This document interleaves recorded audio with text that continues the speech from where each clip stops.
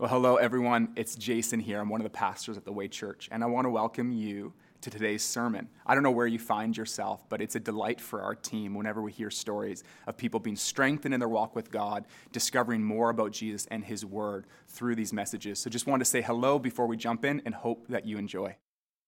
Oh, friends, it's so good to be with you. I always feel weird coming up after an introduction like that. Makes me sound way smarter than I really am, so don't be fooled. I certainly do not come today as an expert, but more like a witness who, through some experience, has gotten to see and experience how God meets us in our weakness.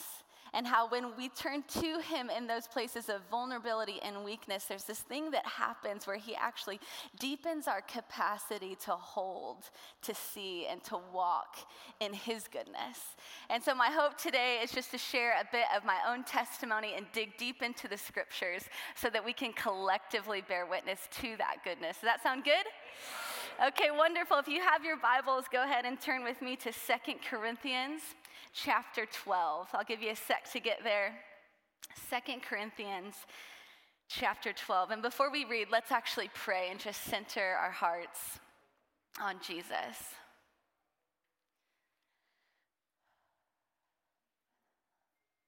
Father, Son, and Spirit, we thank you that you are here with us today. I pray right now that you would actually soften our hearts so that we could receive your truth. Jesus, by your Spirit, would you strengthen us in our innermost being to know beyond knowledge your love. We love you, God, and we pray all these things in your name. Amen. All right, 2 Corinthians 12, picking up in verse 7, Paul says this: "Therefore, in order to keep me from becoming conceited, I was given a thorn in my flesh, a messenger of Satan to torment me. 3 times I pleaded with the Lord to take it from me. But he said to me, 'My grace is sufficient for you, for my power is made perfect in weakness. Therefore, I will boast all the more gladly about my weakness so that Christ's power may rest on me. That is why, for Christ's sake, I delight in weakness, in insults, in hardships, in persecutions, in difficulties. For when I am weak, then I am strong.'" As a sophomore in high school, life was as good as I thought it could get. The guy that I had a crush on finally noticed me and asked me to be his girlfriend.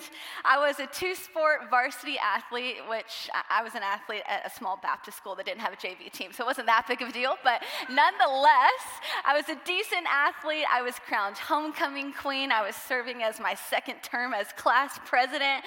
And to top it all off, at my sweet 16, my uncle, in this kind of like iconic movie moment, passes me the keys to my very first new used car, which was a Chrysler LeBaron convertible. You know how good it is. Oh, mine was white with red leather interior and a charming amount of duct tape to kind of hold it all together, but didn't matter to me. Life was good. In just about every area of my life, it seemed like things were going well, kind of trending up and to the right. But then, just a few weeks after my sweet 16, I found myself in a sterile, very beige doctor's office waiting what felt like forever for the doctor to come in and explain why my body was having such a hard time doing really basic things. In the months leading up to that doctor's appointment, I knew that something was off. I started to notice that climbing the 3 flights of stairs to get up to my classes was really hard. I'd get to the top and kind of look around, like trying to catch my breath of like, is this hard for everyone else? I was in decent shape. When our team would line up for sprints, I all of a sudden was coming in dead last. And every once in a while I would stand and have a conversation with someone, kind of out of nowhere, I would fall over. And that falling kept happening to a point where I couldn't write it off as just being a klutz anymore. As I waited for the doctor to come in, I remember giving myself like a little pep talk, like, whatever it is, girl, you got this. Like, no matter how intense the treatment plan might be or how hard things might get, it'll always get better. You got this. But as it turned out, The doctor's diagnosis that she delivered on that cold January day wasn't something that could be cured or even treated at all. At that appointment, the doctor watched me do all kinds of basic activities. She watched me walk, she watched me run, she watched me stand on one foot. She made me sit down on the ground and then stand back up. So I did it once. She said, do it again. I did it a second time. And on the third time, when I was still sitting on the ground, she looked me straight in the eyes. And she started to kind of, with a cautious confidence, to begin to explain what she thought was happening. She thought that maybe I was dealing with a very rare neuromuscular disease. And after a few more months of tests, her educated guess became my new reality. The biopsy report showed that the sudden weakness I had been experiencing in my body was the result of an untreatable and incurable disease that was slowly deteriorating all the muscles in my body. Turns out there was no amount of effort that I was ever going to be able to exercise to stop or slow down the progression of the nature of this disease. Limb-girdle muscular dystrophy, it turned my world upside down. In a matter of minutes, the way that I saw myself walking into the future didn't even include being able to walk anymore. I didn't have the language to articulate it then, but when I look back, my diagnosis was one of those moments. Some of you know what I'm talking about. It's one of those defining moments where you come face to face with the reality of just how fragile life really is. I was being tuned into a fact of life that we tend to avoid talking or thinking too much about, which is this, that we are all way more weak and dependent than we like to think. And I don't mean just physically, I mean in every way. And one of the things that I've learned and am continuing to learn to this day is that what we do with that weakness, how we respond to it, has far-reaching implications for our lives. In her book, Daring Greatly, researcher and storyteller Brené Brown says this: to be human is to be vulnerable. For without vulnerability, there is no love, no belonging, and no joy. But why is it, though? Why is it that we are so unwilling to admit our weakness or show up vulnerably? She goes on to say this: the difficult thing is that vulnerability is the first thing I look for in you and the last thing I'm willing to show you. In you, it's courage and daring. In me, it's weakness. How many of you have felt that way? Even in my preparation to preach this morning, I had this come to Jesus moment where I was like, shoot. You ever have one of those? It usually gets better, but for me, it starts with shoot. Shoot, if I really believe what I'm going to sit up there and preach, I'm going to have to show up to and share some of my own weaknesses. And honestly, there is something terrifying about that. So much of how we relate to our own weaknesses stems from living in the aftershocks of a survival of the fittest mentality. The survival of the fittest mentality, which has influenced so much of the way we pursue power and success. We think that in order to succeed in life, that success has to be grabbed and held on too tightly lest someone take it from us. As a result, weakness all too often has been leveraged as an opportunity to take advantage of people in so many heartbreaking ways. So for fear of being victimized or being seen as soft or weak in any way, we respond to what we perceive as weakness by hiding, avoiding, escaping, and isolating. Research shows that our brains are hardwired to protect us. When something messes with our sense of security and balance, our brains go into survival mode, which is a good thing. It's good for us when, say, you come into contact with like a bear or an intruder of some kind. But because our brains interpret the experience of vulnerability as a kind of emotional exposure that puts us at risk, that same fight, flight, or freeze response is triggered, and we start looking for the nearest escape route. And we're pretty creative as humans. We don't have too much trouble coming up with all sorts of ways to avoid and escape our weakness. For many of us, our default is distraction. We avoid the ache of our loneliness by packing our schedules full of activities and all kinds of busyness. We try to cover over our insecurities by buying more stuff. We numb the stress and the sadness of our lives with excess food, alcohol, drugs, video games, Netflix, fill in the blank. We try to outpace the pressure we feel to be perfect by doing whatever we can to look like we've got it all together. But the problem with our avoidance and all the ways we try to overcome that looming sense of feeling frail is that eventually it catches up to us. And it ultimately leads to more fear, anxiety, and unhealthy habits. One article from Psychology Today points out how numbing may provide temporary relief, but prolonged numbing can leave us broke, addicted, detached, and distanced from the people who care about us most. We all too often, myself included, friends, we settle for distraction over reflection. I believe it's one of the things that is absolutely robbing us from allowing God to meet us in our weakness with his love, power, and presence. For as Augustine said, wherever the human soul turns itself other than to you, O God, it is in sorrow, even if it's fixed upon beautiful things. The reality is we are all weak, every single one of us. You don't need a diagnosis to tell you that. So the question then that I want us to consider this morning is this: how might our weaknesses be an invitation and an opportunity to experience the power and presence of God in our lives? How might our weaknesses be an invitation and opportunity to experience the power and presence of God in our lives rather than something to be hidden or avoided? This is the question that Paul answers for us in 2 Corinthians 12. Let's read it one more time. Therefore, in order to keep me from becoming conceited, I was given a thorn in my flesh, a messenger of Satan to torment me.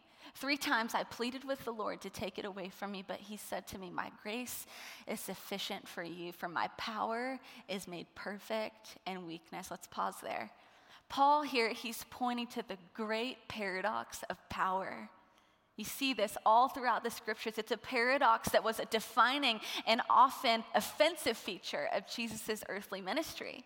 Jesus' embodiment of the paradoxical nature of power in the kingdom of God is evidenced all throughout the Gospels. I encourage you to just take a day where you just read all the Gospels and take note of how you see power being made perfect in weakness. But for our time, let's look at just 2. The first has to do with who Jesus chooses as his disciples. In the first century, when rabbis chose their disciples, they would go to the rabbinical schools and they would look for the best and the brightest. But when Rabbi Jesus chose his disciples, it seems like he intentionally did the exact opposite. Rather than looking for the best and the brightest, it appears that he chose to choose those who seemed to be the worst of the worst. Think about it. Peter is constantly putting his foot in his mouth, constantly. When Jesus is at the peak of his persecution, not just once, but 3 different times, Peter completely denies ever knowing Jesus. James and John had this bent towards violence and vengeance, and they had such a bad temper that they were nicknamed the Sons of Thunder. Simon was a zealot who tried to violently overthrow the Roman Empire. Today, we would have labeled him a terrorist. Matthew was a tax collector who in those days had a reputation of being cruel and corrupt because for the sake of their own personal profit, they would extort people to pay way more than what they really needed to. And as such, Matthew would have been considered an outright traitor to Israel. And then there's Thomas, who pretty much had a hard time trusting anything Jesus had to say. Yet this is who Jesus chose. For 3 years, they got more wrong than they did right, and they misunderstood Jesus often. Friends, Jesus' deliberate choice of disciples is a reminder to us that God's power is not made perfect in our strength, but in our weakness. Jesus didn't give up on them. Despite all of their betrayals, Jesus never traded them in. He never upgraded them for more gifted or talented disciples. Instead, he loved them, and that love transformed them, which in turn transformed the world. Acts 4:13 says, when they saw the courage of Peter and John and realized that they were unschooled ordinary men, they were astonished. And they took note that these men had been with Jesus. They didn't take note of how gifted they were. They took note that they had been with Jesus. Their weakness was pointing to the supernatural power of God at work in and then through their weakness. Unschooled, ordinary men. How many of you feel ordinary? Friends, if you feel ordinary, underqualified, or weak, take heart. God delights in displaying his power through weakness. If the disciples aren't convincing enough, think about so many others throughout the scriptures that God did incredible things through. Noah was a drunk. Abraham was too old. Isaac was a daydreamer. Jacob lied. Leah was unattractive. Moses had a stutter. Gideon was afraid. Samson was a flirt. Rahab was a prostitute. David cheated on his wife and had a man murdered to cover it up. Elijah was suicidal. Jeremiah was too young. Jonah ran from God. Job went bankrupt. The woman at the well was divorced. Paul murdered Christians. Lazarus was dead. He can use any of us. That's not, yes, amen. This is by no means an encouragement to stay where you are or to get stuck in addiction, but it is just proof that God can literally use anyone, including you. I think that oftentimes the only one disqualifying us is ourselves. I know that's true for me. So often I get in my own way. The other example that we see in the life of Jesus comes from the first line of his most famous sermon, the Sermon on the Mount. Jesus' most famous teaching is the Sermon on the Mount, which lays out the way of Jesus that leads to the full and flourishing life that we're all longing for. And that sermon starts with these words: "Blessed are the poor in spirit, for theirs is the kingdom of heaven." It's kind of downer, honestly. In Matthew's gospel, this moment, this teaching is the very first time Jesus' disciples in the crowd are hearing him teach, and he leads with the line about being poor in spirit. Like, come on, Jesus. You could have led with a story to really captivate the crowd's attention by talking about how you just casted out some demons or healed someone from a chronic condition to prove how powerful you really are. But he doesn't. He cuts right to the heart of how it is possible, not just for him, but for us to experience and exercise real kingdom power in the here and now. Blessed are the poor in spirit, for theirs is the kingdom of heaven. To be poor in spirit is about being in constant awareness of how needy you really are. It's about recognizing that we are all spiritually bankrupt before God, utterly powerless to save ourselves. It's about receiving and acknowledging how every good and perfect gift ultimately finds its source in God himself and not in our goodness. Being poor in spirit is about embracing this posture of humility and dependence, remaining keenly aware of our inadequacies and resisting the temptation to hide under the cover of self-sufficiency. In our culture, once you hit a certain age, neediness often is interpreted as a turnoff, something that we should grow out of. And so it can feel for us pretty counterintuitive, unnatural even, to put Jesus' teaching into practice. I remember coming home from my diagnosis was finalized. After coming home from it being finalized in the house, it felt like a funeral home.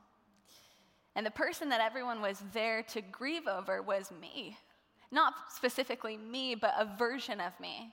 The version that was connected to my parents and my siblings' understanding and unspoken hopes of who I might be, what my life might look like one day.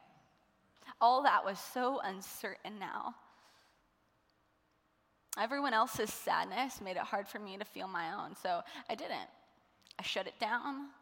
I locked it up somewhere deep inside, and I did my best to try to prove to myself and to everyone else around me that I wasn't just okay, I was more than okay.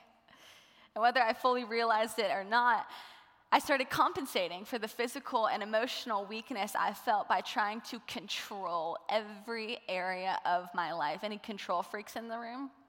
You know who you are. I thought to myself, sure, I probably can't have kids, but I could become the ideal girlfriend. Like low-key, fun, funny, kind, smart, pretty, popular. And maybe that'll prove to me then and everyone else around me that this whole not being able to walk thing isn't so bad. But ultimately, that ended with a broken heart and a battle with disordered eating. For a while, I was youth group girl. The one that leads and comes to all the things. I think maybe we have some youth group girls in the room. You do all the stuff. You're like, Bible study 6 a.m., I'm there. Summer camp 4 years in a row, small group leader, announcement girl, like all the things. I'm all in. The only thing they wouldn't let me do was be the worship leader. So I just ended up marrying one, settle for the next best thing. I thought, if I could just become a 16-year-old sage that people looked up to, and I could be a part of helping fix their problems, then maybe my own problems wouldn't feel so big. It wasn't all bad, but it did mean that I was, of course, hiding a lot of things, like some of the things I was doing to try to be the ideal girlfriend, if you know what I mean. Yikes. I was given a platform super young, and I thought the only way to stay there was by trying really hard not to make a mistake and then just cover up the ones that I was making. I remember feeling so afraid of people finding out things that I was really struggling with, lest it be interpreted that my faith really wasn't as strong as they thought. The pressure to stay on that platform was unbearable. Throughout college, I thought if I was just really good at school, if I just worked really hard and got good grades, I'd be strong and successful enough to not have to worry too much about having a disability, as if I could think my way through it. But the harder I tried to prove my way into worth, the more insecure I felt. The faster I tried to outrun my fear of failure, the more anxious I became, driving me only further away from the security and significance I was really longing for. And the more I tried to power my way through in my own strength, the weaker I really became. After getting married, graduating college, and moving to Portland, all the ways I tried to cope with the inevitable progression of my disability, it's like they stopped working. And before I knew it, I was 26 years old, waking up in the middle of nowhere, Tennessee, at an inpatient trauma rehab facility.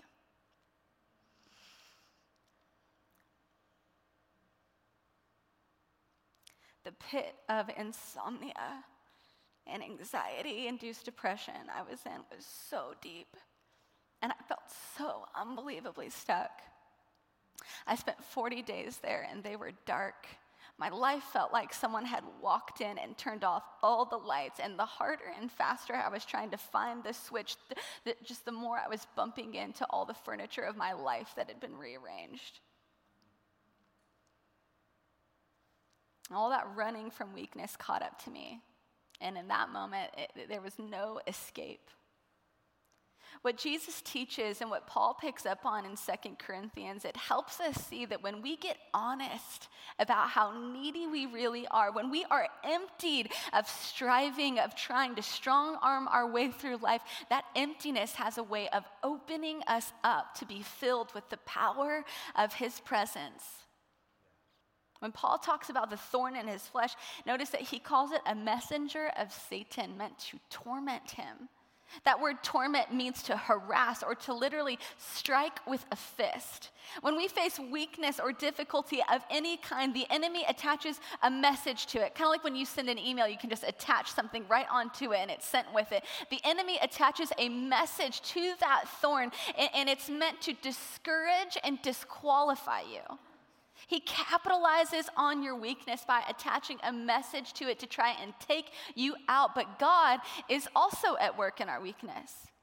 In his short ebook called On Suffering Lovingly, John Mark Comer gets at the heart of God's desired work in our weakness. He says this: as I see it, the primary effect of suffering on our spiritual formation is to set us free from attachments. By attachments, I mean the things we think we need to live a happy life. Suffering has a way of not only revealing our attachments, but of stripping them away and setting us free. For example, if our happiness is attached to our job or our income or our health or our relationship status, when any of that is stripped away, it's emotionally excruciating. a kind of psycho-spiritual torture, but if we release the illusion of control and consent to God's work through our grief and loss, we are set free. Why? Because our attachments are what hold us back from life in God. So what does it look like then to reject the enemy's message that seeks to discourage and disqualify you and me, and instead consent to God's work in our weakness? What does that look like? I think Paul in this text gives us a picture and a pathway that leads us into how we can practically engage our weakness instead of escaping it, so that we can actually enter into the opportunity of it. 3 things. Number 1, Paul pours out his heart to God. This is an invitation for us to pour out our heart to God. Paul says this 3 times. I pleaded with the Lord to take it away from me. That word pleaded is the equivalent to someone getting down on their knees and begging. Paul is crying out. His pleading, it paints a picture of his desperation and agony over this thorn in his life. Notice that Paul doesn't try to overcome the pain he's experiencing with blind optimism. He doesn't bypass the pain and jump straight to that line about boasting. He offers no silver bullets, no 3-step strategies or top tips for manifesting happiness. No, he pours out his heart to God. He laments. He allows his desperation to move him in the direction of God's presence. Instead of avoiding or moving away from God, he moves towards God. Instead of letting bitterness creep in by keeping in his pain, he pours it out to the Lord. The Scottish evangelist and leader of the Hebridean revival, Duncan Campbell, used to preach this. He says, "Let us be honest in the presence of God and get right into the grips of reality. Have I a vision of our desperate need? Oh, for a baptism of honesty, for a gripping sincerity that will move us." When we get honest and we acknowledge our weakness, it allows that weakness to become like a vehicle that drives us in the direction of God's presence. And there, in that posture of dependence, with our hands open before him, we are then free to receive the sufficiency of his grace. And how much more might we see the power of God at work in our lives, our churches, our families, our communities, if we let our weakness bring us to our knees before God? Makes me wonder what I might be missing, what I might not be hearing or seeing because I'm too busy trying to distract myself out of weakness instead of letting it drive me into his presence. Friends, the Spirit delights in the confession of our neediness. He smiles on it, not because he is sadistic in the slightest, but because that confession, that cry, is a way of us consenting to the Spirit's work in our lives. It's like a key that unlocks the door for Jesus by his Spirit to be who he said he would be, our comforter, our counselor, our friend, the one who reminds us of the truth that is often so hard to see when we are deep in the wake of our weakness. Notice, he doesn't tell us what exactly the thorn is. There's lots of speculation of what that thorn was for Paul, but no one knows for sure. And I wonder if that detail is left out on purpose. Maybe it has a way of saying that it doesn't matter how big or small your thorn might be. Whatever your weakness might be, bring it before the Lord. So first, Paul pours out his heart to God. And then second, he recognizes and receives the true source of strength. Paul says, God to Paul, as he's in this posture of crying out before the Lord says this, "My grace is sufficient for you, for my power is made perfect in weakness." God helps Paul to recognize and receive the true source of strength. Notice that God says "my" 2 times. My grace, my power. Whose grace? Whose power is sufficient? It's God's. It's not Paul's. It's not mine or ours or Netflix's or any other distraction that we might try to grab onto. It's his. Just a few chapters prior to our text, Paul says this, "But we have this treasure in jars of clay to show that this all-surpassing power is from God and not from us." The metaphor that he uses here of jars of clay, it might not mean much to us in the here and now, but it was quite familiar to his original audience. 2,000 years ago, there were no banks. And so there was no place for people to put their money. So rich people would hide their money in expensive vases. Turns out that wasn't a very safe strategy, because when thieves would break in and steal, they would often grab the most expensive looking vases. And they would end up unintentionally stealing the cash inside of them, which was great for them. It was like a 2-for-1 special. Not so great for the person who owned the home. So as a strategy to kind of keep their money safe, they started buying cheap pottery and storing their money in the less expensive looking stuff. So Paul uses this image of a great treasure stored in ordinary jars of clay to reveal that God puts his riches, the riches of his Spirit, in you and me. Let that sink in. He puts his treasure, the power and presence of his Spirit, in ordinary, cracked pots. Too often we get the treasure and the jar confused. We hear stories about heroes of the faith like Mother Teresa or Jonathan Edwards or Bonhoeffer, and we think that they were used because of their gifts and abilities. But if we think about it's about them, then friends, we've totally missed it. It's like mistaking the wrapping paper of a gift as the gift inside, thinking that the paper is more valuable than the gift. But the truth is that any impact that their lives had wasn't because of their strengths or abilities, but because of the treasure of the Spirit within them and at work through them. Friends, we are the pot, not the power.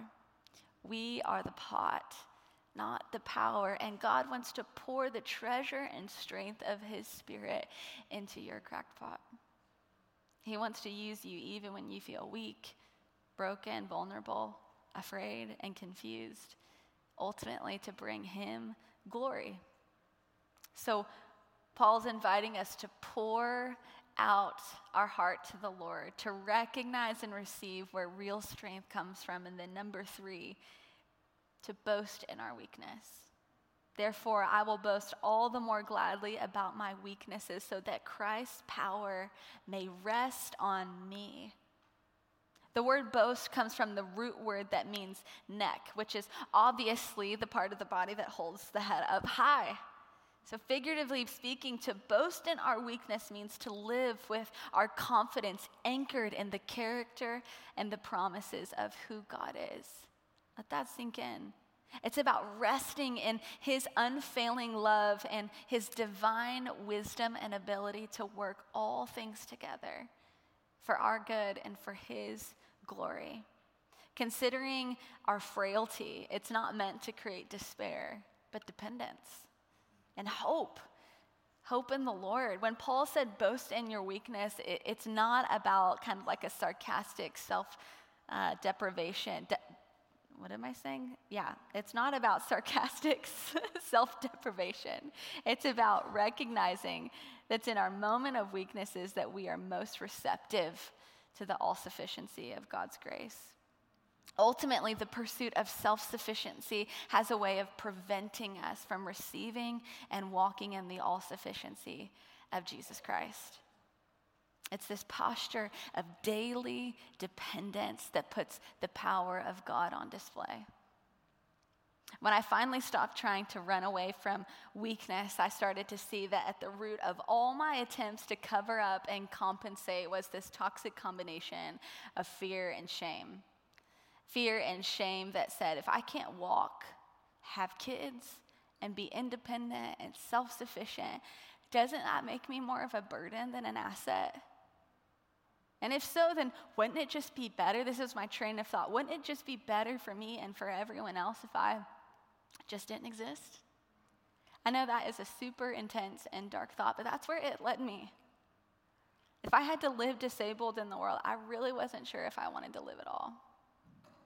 And it was only as I was able to pour out that part of my heart before God, to actually acknowledge that that was the thing that at the depths of my heart that I was feeling and wrestling. Only then, as I brought that pain into his presence, was I able to receive and start to walk more like stumble into the strength and sufficiency of his grace. This recognition that your career can't hold you up. The status can't hold you up. The money can't hold you up. The accomplishments, the accolades, the academy can't hold you up. The next thrill, the next high, the next vacation, none of it can hold you up. None of those things are strong enough to hold you up. Jesus alone, the scriptures say, is our rock and firm foundation. All else is like sinking sand. Just a couple weeks ago, our very best friends gave birth to their first baby. And when we went to the hospital to visit them and I got to hold him for the first time, I was struck by how tiny he was. You ever hold a newborn baby and you're like, dang, I was this small one time. So tiny. He was so small and so completely dependent upon his parents for literally everything. This is why Jesus says, become like children. Our dependence upon the Father is what allows us to say with Paul that when I am weak, then I'm strong. And no one models this posture of humble dependence upon the Father better than Jesus.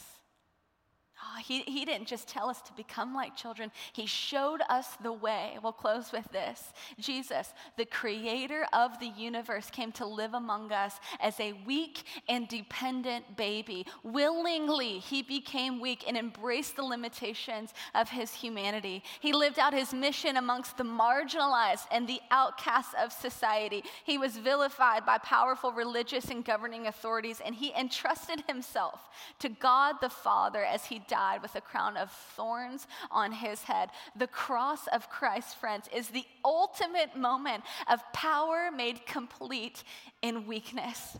Paul said, for to be sure he was crucified in weakness, yet he lives by God's power. Likewise, we are weak in him, yet by God's power we will live with him. The road to resurrection is through crucifixion. And although his death looked like the enemy had won, it was only temporary. In fact, it was precisely through this act of powerlessness that he overpowered and defeated the enemy for good. On the third day, Jesus rose from the grave. He ascended to his heavenly throne where all the forces of darkness were put under his feet, and he is seated now at the right hand of the Father with all power and all authority.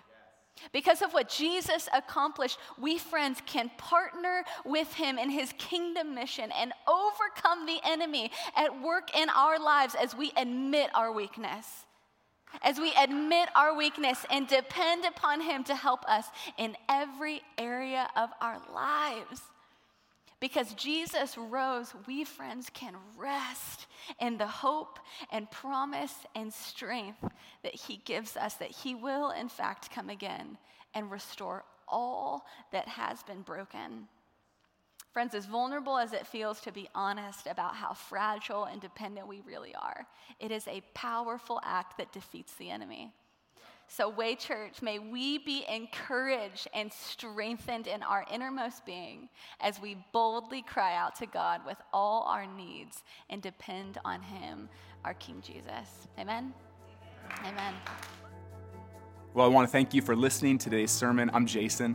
I'm one of the pastors at the Way Church. And if you want to find out more about what's going on in the life of our church or how to get connected more deeply, you can go to thewaychurch.ca. We're so encouraged to hear stories about how these messages have been strengthening people in their walk with God, drawing them deeper in their relationship with him and in his word. And so this is love from our team to you. Hope you're doing well today and love to hear from you.